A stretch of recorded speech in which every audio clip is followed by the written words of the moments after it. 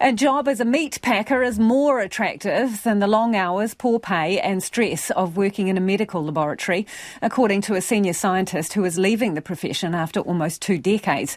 And she says other colleagues have already bailed for hospo and fast food jobs. Medical techs and scientists employed by one of the country's largest laboratory service providers will walk off the job tomorrow and Thursday in Wellington and the South Island after a breakdown in contract talks with parent company Awanui. Among other things, the workers take blood, cross-match transfusions, staff urgent lab services and test for everything from cancers to meningitis and COVID. Elaine Booker is a medical laboratory scientist at an Awanui lab based in Southland Hospital in Invercargill. She's resigned and is counting down her last days. I no longer feel that my value aligns with the company's value. I no longer feel that the environment that I'm working in is a safe environment for myself as a practitioner and also for the patient. And I go to work in a constant state of anxiety that maybe today is going to be the day that I'm going to miss something critical. What is the pressure like in the lab? It can be quite phenomenal, especially on shifts where there's only one, maybe two of you on. And quite frankly, people don't stop being sick just because it's the middle of the night. That's when you seem to get a lot of really critical cases, a lot of accidents, a lot of very difficult things to deal with at times. And that's a time when you are on your own and, often unsupported. So does your work involve overnight shifts? Tell us about that. Oh, yeah. Absolutely, yes, for sure.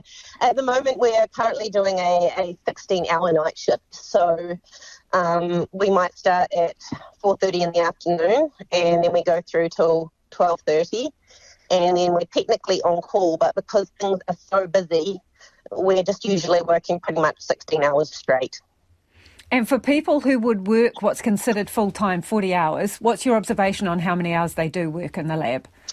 My colleagues have been doing an average of about, if they are rostered for one night shift a week and one weekend, they can be doing up to 56 hours a week. And you are a trained scientist, so how many years of training did you do? I've done 4 years of medical laboratory science, and then because I really enjoy the field and I love science, I went on and did a master's degree in medical science. And as I understand it, you've been working about 18 years in the profession, is that right? That's right. And so what's your pay? The top of the pay scale for a medical scientist is currently at $36 an hour. What do you think of that? Well, considering that I'm leaving and I'm looking at a job at Silver Fern Farms, once you go through your base training, you come out with $28 an hour. And I won't be expected to basically hold someone's life in my hands in a job like that. I will just be standing at the end of a conveyor belt, packing pieces of meat into a box. So it's very, very different. Just so I've got this straight, Elaine, you are thinking about, you are leaving the profession as a medical laboratory scientist after several years of training, and you're going on to a meat packing line. That's your aspiration? Yeah. Pretty much. Why?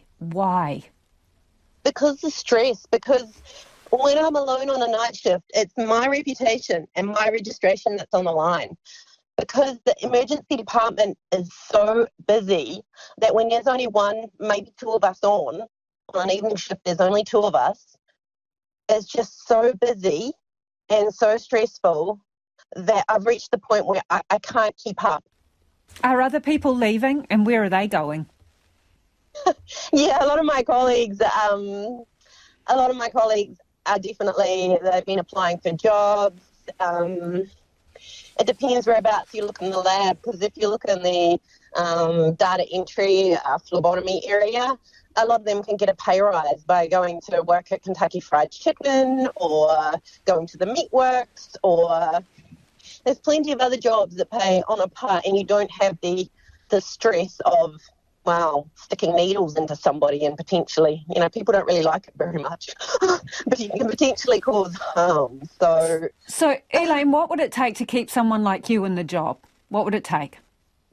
It's not just about more money. I mean, more money would be great, but it's about better terms and safe staffing. It's about, for my colleagues, to be able to take time off when they need it. It's about not working the shifts that we have to work quite so often. It's about definitely the safe staffing levels, simply because of the extra work. I mean, our workload has gone up about 30 to 40% since COVID, and our staffing levels have not. So we're simply at breaking point because we can't work any faster, we can't work any harder. We're already at absolute capacity. We can't do any more. How long have you got left in the job? I have got another 2 evening shifts, 1 night shift and 1 day shift, and I'm counting them down. And that was Elaine Booker. In a statement, Elaine's employer, lab services company Awanui, says it's always disappointed to lose long-service scientists. It goes on to say that they're finding the high inflation environment particularly challenging to meet rising operational and business costs under our current funding model. We have a shared interest in increasing pay for our people and are working closely with our funding partners to achieve this.